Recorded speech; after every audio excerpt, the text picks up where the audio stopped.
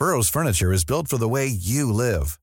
From ensuring easy assembly and disassembly to honoring highly requested new colors for their award-winning seating, they always have their customers in mind. Their modular seating is made out of durable materials to last and grow with you. And with Burrow, you always get fast, free shipping. Get up to 60% off during Burrow's Memorial Day sale at burrow.com/ACAST. That's burrow.com/ACAST. burrow.com/ACAST. Hey, I'm Ryan Reynolds. At Mint Mobile, we like to do the opposite of what Big Wireless does. They charge you a lot, we charge you a little. So naturally, when they announced they'd be raising their prices due to inflation, we decided to deflate our prices due to not hating you. That's right. We're cutting the price of Mint Unlimited from $30 a month to just $15 a month. Give it a try at mintmobile.com/switch. $45 up front for 3 months plus taxes and fees. Promo rate for new customers for limited time. Unlimited more than 40 gigabytes per month. Slows full terms at mintmobile.com. Planning for your next trip? Elevate your travel style with Quince. Quince has all the jet-setting essentials you'll want for your next getaway, like European linen, premium luggage options, buttery soft Italian leather bags, and so much more. And it's all priced at 50 to 80% less than similar brands. Plus, Quince only works with factories that use safe and ethical manufacturing practices. Pack your bags with high-quality essentials you'll be wearing for vacations to come with Quince. Go to quince.com/trip for free shipping and 365-day returns.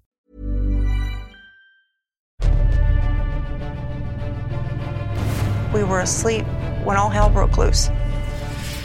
Nature's deadliest organisms. I thought any second he was going to be gone.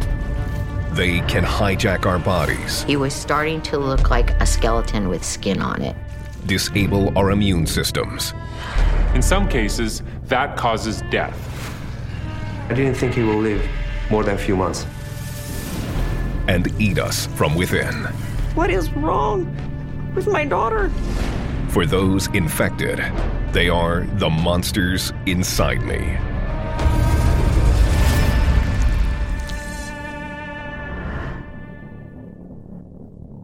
Part-time student Kira Eccles and her husband Mike have been happily married for a year when they buy a new home close to Kira's mom and dad in Springfield, Ohio. I've always had a very strong relationship with my parents, and I wanted to be somewhere that was fairly close to them. Kira's mother, Chelly, couldn't be more pleased. It was a large enough home where both her and her husband could start a family, and I was looking forward to being a grandmother. But a week after purchasing their dream home, Mike, who serves in the Air Force, is called up to boot camp. And their plans to start a family are put on hold. A month after Mike's departure, Kira is working at her part-time job. I was working at the home improvement store, and I started to get a very throbbing headache. It felt like somebody had just beat me up. It lasted most of the day. I thought that I was getting a sinus infection, so I decided to get some medication after I got off work. Kira goes home and takes some aspirin. But 8 hours later, the headache is worse than ever. Unable to cope with the pain, she calls the one person she knows will help. I was just feeling so terrible, so I called my mom to take me to the emergency room because I wasn't feeling good enough to drive. We went into the ER, and the doctors ran different kinds of tests. They tested her for the H1N1, which was going around at that time, and that test came back negative. And they said that basically she just had the flu, it needed to run its course. I felt like it was a reasonable diagnosis. At that point, I didn't think it was anything serious. They also told me to drink lots of fluids and get lots of rest. Doctors prescribe an over-the-counter flu medication, and Kira goes home to rest. It was impossible to sleep. I'd just lie there in the fetal position, just helpless. I never had felt like this before, and I thought for sure that this is not the flu. I called my mom and asked her if I could come stay with her. Kira gathers her things and spends the next few days at her parents' house being looked after by her mother, Chelly. She was lethargic. She was drained. She looked like she had just been beaten up. 3 nights later, Chelly goes in to check up on her sleeping daughter. I took Kira's temperature and it was at 104. And all of a sudden, her head tilted back, her eyes rolled back, and her tongue was out and her head was twitching. And I knew at that point she was having a seizure. A couple seconds later, she came to from the seizure, and I was standing there holding her. And then she started to tell me about the people over in the corner. She says, "Mommy, will you tell those people over in the corner to be quiet? Don't you hear them? They're too loud. My head hurts. Will you make them stop?" And I said, "Kira, I don't understand. There's nobody in this room but you and Mommy." Chelly rushes Kira to the ER. So they run a battery of tests. They drew blood to check for infectious diseases. They also wanted to do the spinal tap. When they told me they were going to do a spinal tap, I was just like, oh my goodness, a needle going into my back. I'm not cool with that at all. Within the hour, Kira's tests come back. And the doctor came in and told us that the spinal tap tested positive for meningitis. Meningitis is an inflammation of the tissues that cover the brain and spinal cord. The illness can be caused by bacteria, a virus, parasites, or even a fungus. In severe cases, it's life-threatening. I was like, oh my goodness, I have meningitis. I remember them admitting me and taking me to a room, and that's when just everything was blurry in there. Doctors admit Kira and put her on a course of intravenous antibiotics. In my gut, I just knew that there was something else wrong with Kira. It had to go beyond the meningitis. But I thought, okay, I need to give it a few days. We need to be on the antibiotics. We need to see how things progress. Despite the antibiotic treatment, Kira's health continues to deteriorate. 4 days later, Kira is lying in bed when her mother comes to visit her. My parents had given me a photograph of my husband, Mike, and I was holding it and looking at it. His eyes started glowing red, like bright red, and just this evil, demonic look. And his mouth in the picture started moving and telling me to shut up and that I was a terrible person. Next thing I know, she throws this picture across the room and smashes it. And I'm like, "Kira, what are you doing?" She's like, "Mommy, I don't want that picture anymore. That picture looks evil." But when I tried to ask Kira what she meant, she just shut down at that point. So I just let it be there. I felt like I had lost my daughter. I didn't know where she was at. And am I going to ever have my Kira back? Right away, Kira's mom calls for a doctor. He felt that she was under a lot of stress with the fact that her husband being gone. So he suggested some breathing exercises, some relaxation techniques, and he also prescribed a sleeping pill. In the back of my mind, I'm thinking, I'm not sure that this doctor really knows what he's talking about. The doctor believes that Kira's condition is not physiological, but psychological. He takes Kira off the antibiotics and prescribes an anti-anxiety drug instead. He also discharges her from the hospital, and Chelly takes Kira home for the night. But that night, Chelly observes a strange new aspect to her daughter's behavior. She was asleep a little over an hour when all hell broke loose. She started screaming. That scream, I'll never forget that scream. It was such an ear-piercing, heart-wrenching scream that went straight through my body. And I'm thinking, what is wrong with my daughter? I'm like, "Kira, what is going on? What is wrong?" She goes, "I'm having a baby." I'm going, "Kira, you're not having a baby. You're not pregnant." And she'd say, "Oh my God, here comes another one." And she'd start screaming again. Next thing I know, she's holding her arms and she goes, "Look, Mommy, here's your grandson." Beside herself with worry, Chelly takes Kira back to the hospital for more tests. All of those test results came back. Everything came back normal, but there was nothing normal about what was going on with Kira. And the doctor said there's no medical reason for her to be the way that she is. And his diagnosis is that she's got schizophrenia. Schizophrenia is a mental illness that can lead its victims to experience delusions, hallucinations, and even commit suicide. But the diagnosis doesn't sit well with Chelly. I was enraged when he gave us that diagnosis. My husband and I both at the same time were like, what are you talking about? She was a National Honor Society, maintaining a part-time job, managing a house, and you're going to tell me that my daughter's flipped on a dime? We demanded that she be moved.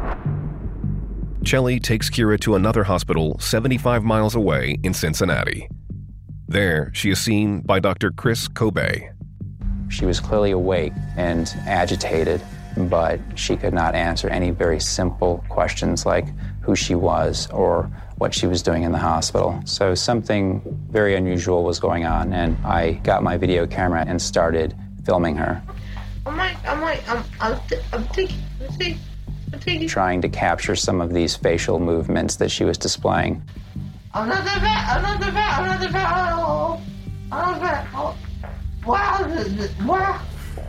Eager to find out more, Dr. Kobe looks through Kira's previous spinal tap results. He notices something that the previous set of doctors seemed to have misinterpreted. For more specific tests to be run on the spinal fluid, it had to be sent to a special laboratory. But it will take 3 weeks for the results to come back. So in the meantime, I'm sitting in her room day after day, watching her go through fits and rages and trying to find ways that would soothe her and calm her. But it was very, very frustrating to sit there and watch her scream, try to get out of the bed, pull IVs out of her arm. Said she didn't want him in there because the demon blood was going into her. And she'd yell at me and tell me, Mommy, if you love me, you'll take these out of me because it's killing me. For weeks, Chelly watches on in horror as her daughter Kira suffers inexplicable fits of delusion in the ICU. It was very, very frustrating to sit there and watch her scream. Dr. Chris Kobe runs special tests on Kira's spinal fluid. 3 weeks later, he receives an unusual result. The type of antibodies that were found in the spinal fluid confirmed that this was not a psychiatric case. These results prompt Dr. Kobe to review Kira's MRIs. She had an MRI of her pelvis, which showed abnormalities. With fresh eyes, Dr. Kobe finds the source of Kira's disturbing behavior. Kira had a teratoma on her ovaries. A teratoma is a kind of tumor that is composed of cells from other organs. Because of this, a teratoma can grow hair, teeth, or even eyes. When they were first discovered, these strange tumors resembled malformed fetuses. And that's why they were named teratomas, which comes from the Greek word for monster.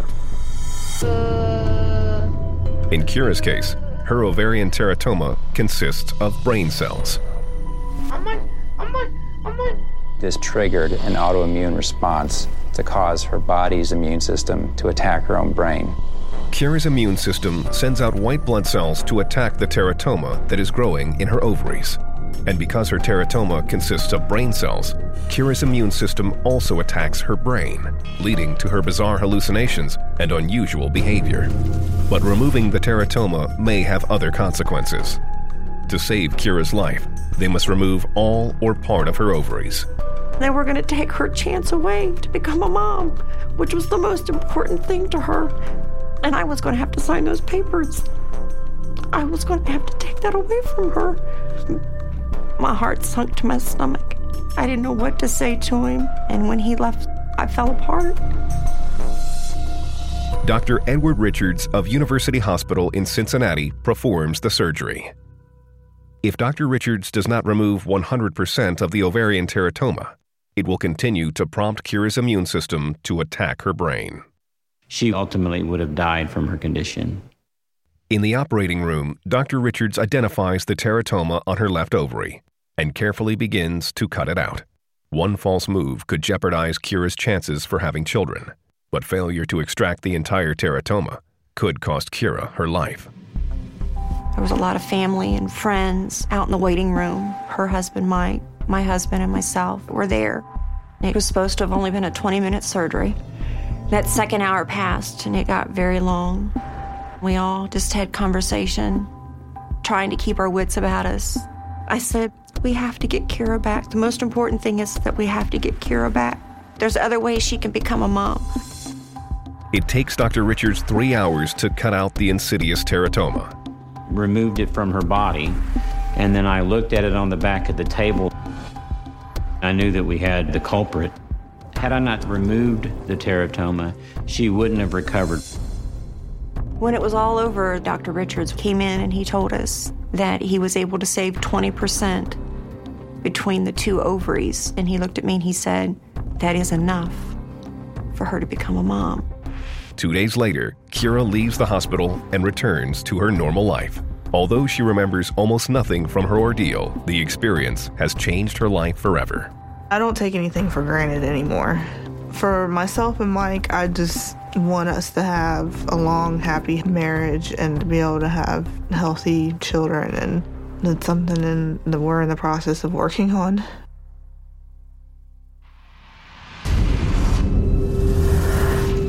Ethan started to lose consciousness. I just didn't know if he had anything left in him at that point. Javen and Rebecca Conley are a happily married couple living in the small town of Inglewood, Ohio. Javen works as a project manager at a local university, while Rebecca stays home to care for their 3 children, Mason, Karina, and Ethan. The Conley kids are all standout students, but 8-year-old Ethan has only one thing on his mind. He loved to play basketball, football, run around the house. He just is a little boy that can't hold still. Ethan's dream was to become a professional football player. It was always a pleasure to watch and coach and be alongside of him in football and in basketball. Every time that he would excel or score a touchdown, as a father, there's just no words to describe what kind of feeling that brings out in you. One winter night, the Conleys come home from a family outing. It was a Friday night, and we went to the basketball game, and we came home, and we're just chilling out around 10 o'clock at night. Ethan was shooting baskets at the mini hoop, having a good time. After 30 minutes of dunks, Ethan calls for his mother. He started complaining that his stomach hurt. He said, I think I'm going to be sick. So I said, okay, let's go into the bathroom, and that's when he threw up for the first time. This vomiting wasn't stopping. He began to vomit more profusely every 30 minutes or so. It continued into the morning hours. That was the sickest I've ever seen Ethan. We were just trying to rack our brains, trying to figure out what was going on. He had eaten some cheeseburger, hot dog, and some peanuts at the game. We thought that he just had food poisoning. It may have been around 4 a.m. that he finally stopped throwing up and was able to fall asleep. So at that point, I was feeling pretty confident that whatever it was had passed and that this was going to be over. But over the weekend, Ethan's vomiting doesn't let up. It started to concern me some because he usually bounces right back up after he's been sick. On Monday, Rebecca keeps Ethan home from school. It was early afternoon, and Ethan was on the couch with his pillow and blanket. I told Ethan, I think you need to get up, buddy, and start walking around. You know, you got to go to school tomorrow. So I grabbed his arm and tried to help him walk around. He said to me, Mom, I can't walk. He described it as that his legs were on fire. It felt like he had needles trying to shoot out from the inside out of his legs. It was almost like something inside of his legs trying to get out. Every little movement and touch was hurting so much that he was constantly crying. I was panicking at this point. Javen rushes his ailing son to the emergency room, where the ER doctors conduct a thorough examination. She told us the cramping that he was having in his legs could be a result of dehydration. Part of me was skeptical, but at the same time, just praying and hoping that they were right, that that's all it was. The doctor gives Ethan IV fluids to help him rehydrate, but they have no effect. The pain at that point, it seemed like it was increasing exponentially by the minute. It became apparent that it wasn't just dehydration, there was something else more serious going on. At a loss to explain the symptoms, the medical team takes blood samples and starts Ethan on a morphine drip. The first dose that he was given got him through 2 hours, but by that 2-hour point, he was ready for another dose. It ripped my heart out, literally, because I realized that he's in so much pain that he can't bear it. For the rest of the night, Javen looks on helplessly as his ailing son lies in a hospital bed. He would ask me, "Dad, what's going on?" All those kinds of questions that were really disheartening as a father, not knowing what the answer was. The following morning, Ethan's mother, Rebecca, arrives at the hospital.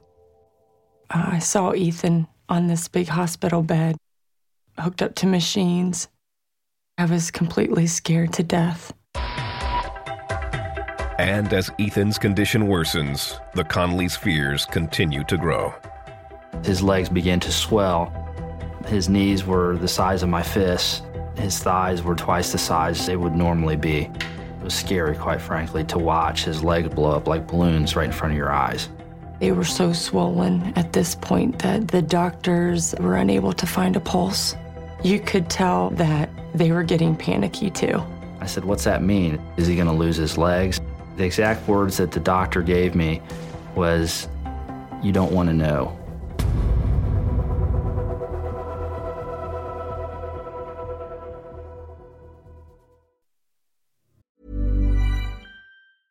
Hey, it's Paige DeSorbo from Giggly Squad. High quality fashion without the price tag. Say hello to Quince. I'm snagging high-end essentials like cozy cashmere sweaters, sleek leather jackets, fine jewelry, and so much more. With Quince being 50 to 80% less than similar brands.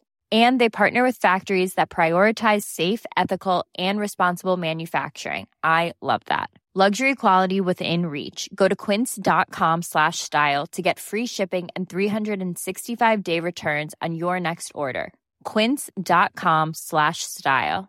Hiring for your small business? If you're not looking for professionals on LinkedIn, you're looking in the wrong place. That's like looking for your car keys in a fish tank. LinkedIn helps you hire professionals you can't find anywhere else, even those who aren't actively searching for a new job but might be open to the perfect role. In a given month, over 70% of LinkedIn users don't even visit other leading job sites. So start looking in the right place. With LinkedIn, you can hire professionals like a professional. Post your free job on linkedin.com/people today. Burrow's furniture is built for the way you live. From ensuring easy assembly and disassembly to honoring highly requested new colors for their award-winning seating, they always have their customers in mind. Their modular seating is made out of durable materials to last and grow with you. And with Burrow, you always get fast, free shipping. Get up to 60% off during Burrow's Memorial Day sale at burrow.com/ACAST. That's burrow.com/ACAST. burrow.com/ACAST. Hey there, it's Michelle Norris. I'm host of a podcast called Your Mama's Kitchen. When I travel, I'm usually looking for a way to find a taste of home when I'm not at home. And one of the things I love to do when I am at home is entertain. And Airbnb allows me to do that. When I was in California recently, I rented a house that had a great kitchen. And when we were sitting around the table, we were all thinking, we're in someone else's house. Someone could be in all of our homes as well. If you have a home, but you're not always at home, you have an Airbnb. Your home might be worth more than you think. Find out how much at airbnb.com/host.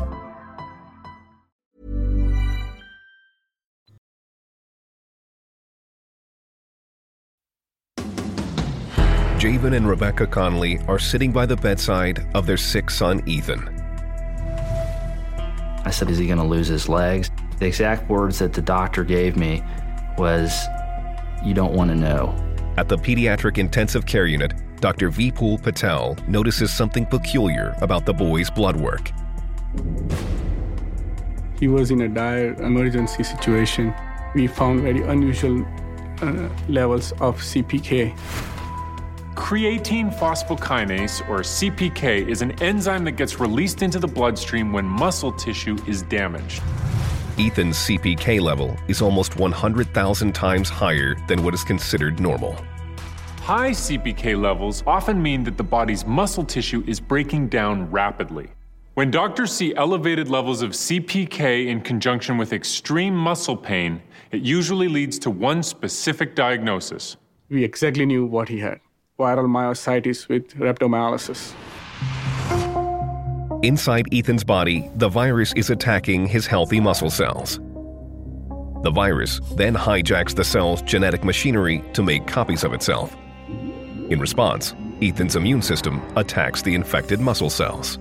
The resulting inflammation causes his muscles to swell and break down. I was very concerned with the swelling of Ethan's leg. If the swelling continues to rise, the leg would be amputated. But amputation isn't all the 8-year-old may face. As the muscle tissue is broken down, proteins are released into the bloodstream that are toxic to the kidneys. In large quantities, those proteins can clog the filtering tubes of the kidneys and shut them down. In some cases, that causes death. If it was a kidney transplant, if it was losing his legs, we would get through that. But the thought of losing my son was, it was just too much to have to bear. As the Conleys come to grips with Ethan's diagnosis, they must also face another grim aspect of the condition. There is no cure or any specific treatment for this disease. It was ultimately up to Ethan's body to defeat this virus. At that time, my worst fear was that Ethan may not make it. Finding that out was difficult, knowing that there was no medicine, there's nothing they could do to reverse it, and that it was all up to him. It was pretty hard. I just didn't know if he had anything left in him at that point. As his muscle tissue breaks down, the medical team pumps Ethan's body full of fluids to flush the toxins out of his system. But after several hours, Ethan's body shows no improvement. Ethan started to lose consciousness. His eyes started to roll back in his head. I thought, this is over. It's happening. My worst fear is coming to life. Ethan's kidneys were completely shut down. For Ethan, it was a matter of life and death. As a last resort, Dr. Patel puts Ethan on a life support machine. It's a horrifying thought to think that you do everything every day to protect your child, and then just like that, they could be taken from you, and there's nothing you can do. The next day, blood tests reveal that Ethan is losing the fight. The levels of an enzyme called CPK indicate that his muscles are breaking down at an unprecedented rate. Ethan's CPK level reached a level of more than 680,000 units per liter. It was the highest CPK level ever recorded in the US at that time. It was a miracle that Ethan was still alive. And I'm thinking to myself, this is impossible.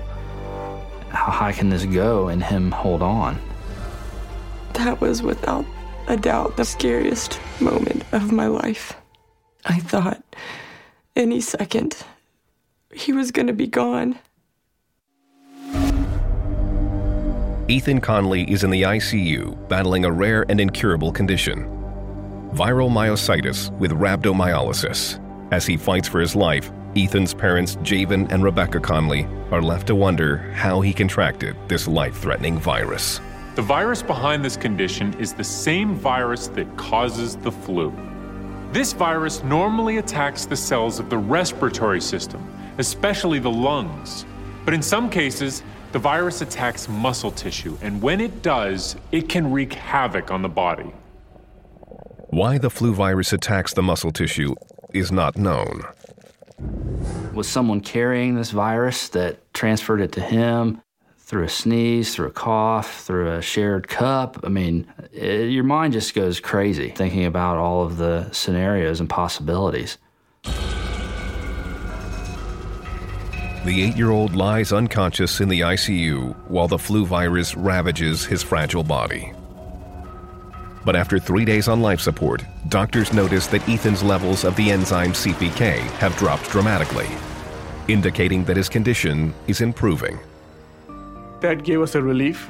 He was fighting the disease, and his inflammation was reducing. Doctors came in and told us that Ethan's CPK level had dropped nearly 400,000. We were so excited. It was just unbelievable. At that point, they were able to take Ethan off the ventilator, and we were thrilled. I can remember the first thing that he said to us. I said, "I love you." I was just exploded with joy because I haven't got to see him in about 3 days. That was one of the best days of our lives. A week later, Ethan's kidneys kick back into gear, and his muscle inflammation gradually subsides. Finally, after 33 days in the hospital, Ethan goes home. And just 2 weeks later, he returns to the basketball court. My team was in the playoffs, and I really wanted to play. There was 2 defenders on me. I shot it, and I made it. The kids were so happy for him. I was going crazy. Knowing that a month ago, we didn't think that he'd ever be doing this again. And here he was playing basketball. It was just an awesome moment. He survived something that, medically speaking, he shouldn't have. Ethan is my hero. I thought that I was just going to wither away to nothing. It was scary. I was watching him die right before my eyes.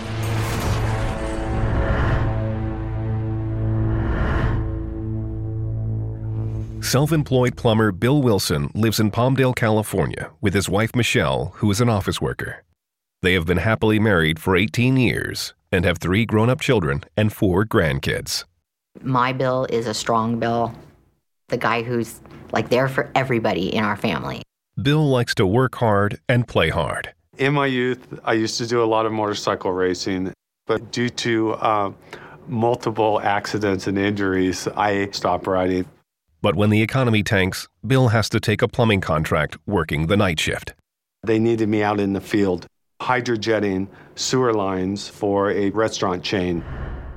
This is a pretty demanding job, holding onto a hose that's producing high-pressure water. It's a constant moving of your body between 6 and 8 hours every day.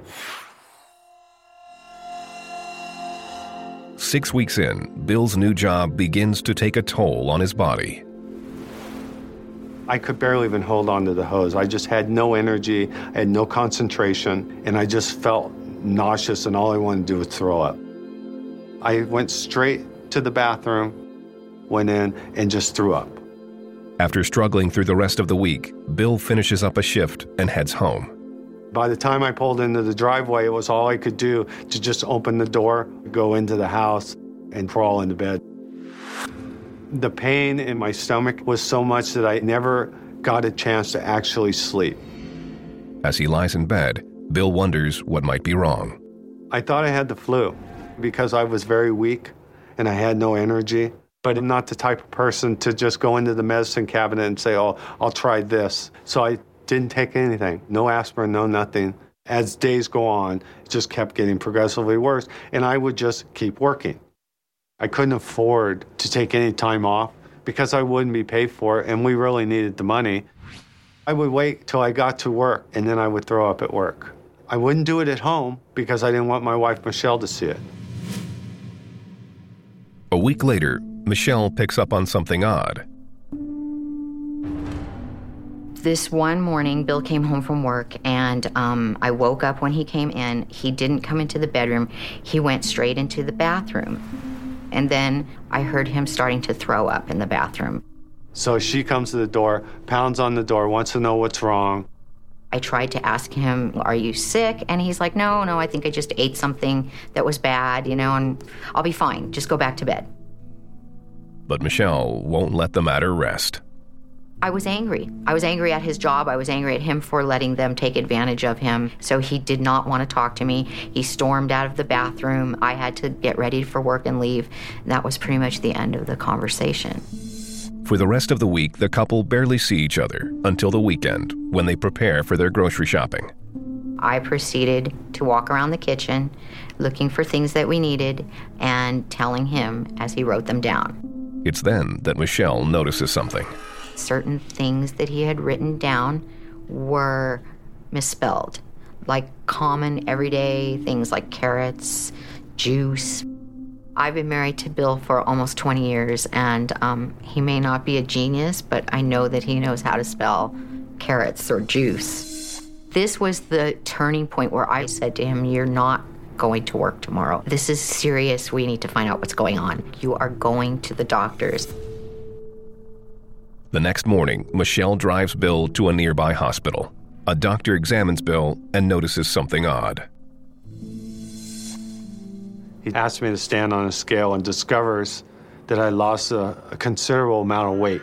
My normal body weight was between 170 and 175 pounds. I was 145 pounds, and I was concerned at that point. The doctor takes blood samples and orders an X-ray of Bill's belly. The results reveal something unusual on the left side of his stomach. His lymph nodes were enlarged. Lymph nodes are part of the immune system. They line most organs of the human body, including the stomach.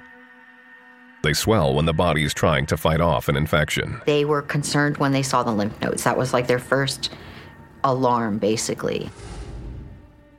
2 days later, Bill's doctors arrive at a tentative diagnosis. The doctor informed me that it looked like I had stomach cancer. In California, doctors have told Bill Wilson that he may have stomach cancer. I was in complete shock. Made my way out across the parking lot and got in my truck. I just sat there, holding my phone in my hand. Opened up my phone book and I scrolled down to my wife's name and was just sitting there trying to figure out how can I tell it to her in such a way that she's not going to freak out on me. After about 5 minutes or so, I hit the green button to call her at work. He said to me, "Are you sitting down?" And I said, "Yes, I'm sitting down. Just tell me what the doctor said." And he started to cry, actually. And what he said to me was, "I'm too young to die." And I had never heard him cry like that before. I started crying. And he said the doctor told him he had stomach cancer. Over the next few days, the once strong Bill becomes weaker and weaker. Now it's Michelle who must become the strong one in the family. Bill was not able to go to these appointments on his own. So I had to take him to the appointments. I obviously couldn't go to my job. I had to call in and explain to them what was going on. After a few days, Michelle pays a price for helping her husband. My job decided that they needed someone at the desk, so they let me go. It was horrific. Without jobs, income, or health insurance, the couple must dip into their savings to pay for the treatment. As the days go by, Bill's illness eats away at their lives and his body. We figured it was somewhere between 2 and 2.5 pounds a day I was losing. He had pretty much stopped throwing up, but then again, he had pretty much stopped eating. He was starting to look like a skeleton with skin on it. I felt like I was watching him die right before my eyes at that point. We decided to see a different doctor and get a second opinion. The next day, Michelle drives Bill to an urgent care center where he is seen by Dr. Hovsep Medesian. He was very emotional. Him and his wife, they got that diagnosis of cancer.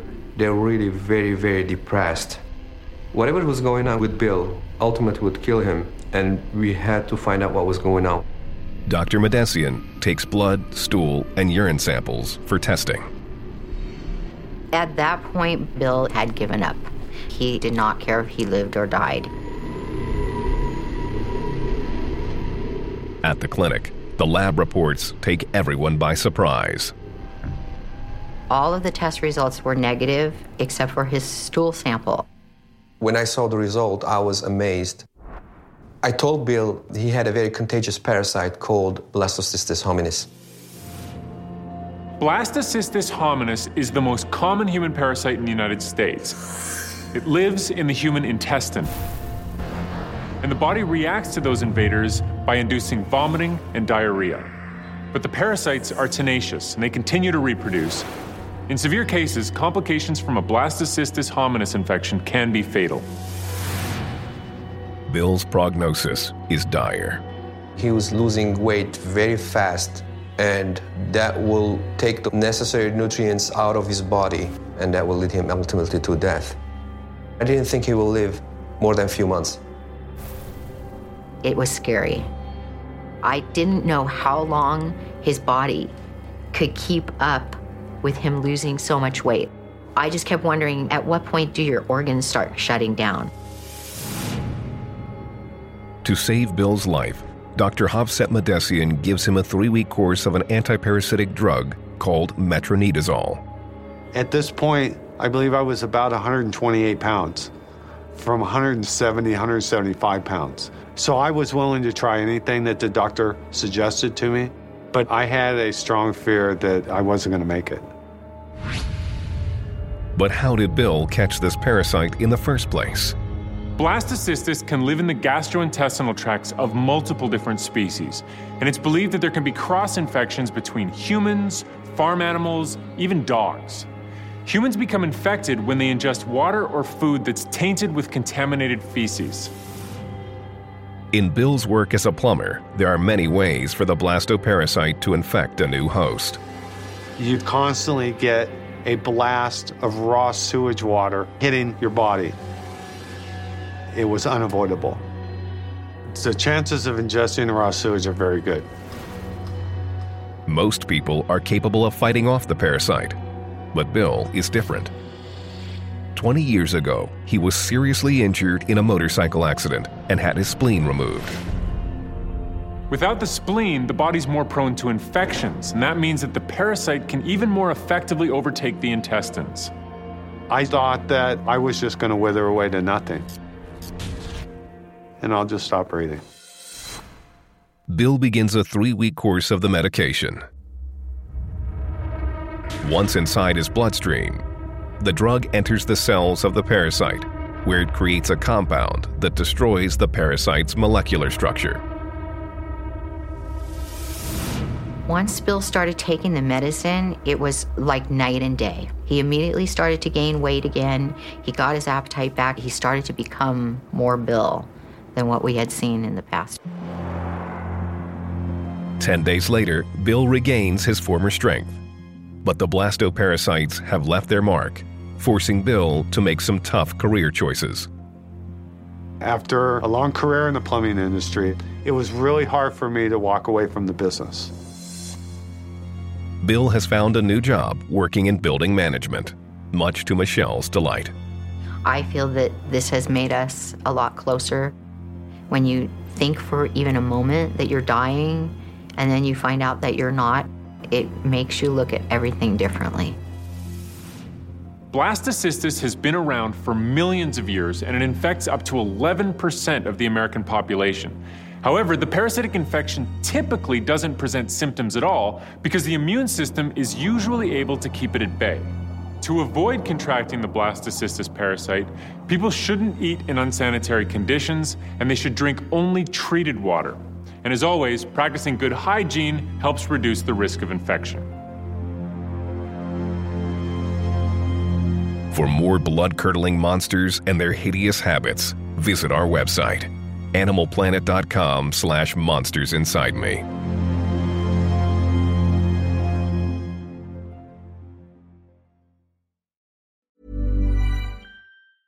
Even when we're on a budget, we still deserve nice things. Quince is a place to scoop up stunning high-end goods for 50 to 80% less than similar brands. They have buttery soft cashmere sweaters starting at $50, luxurious Italian leather bags, and so much more. Plus, Quince only works with factories that use safe, ethical, and responsible manufacturing. Get the high-end goods you'll love without the high price tag with Quince. Go to quince.com/style for free shipping and 365-day returns.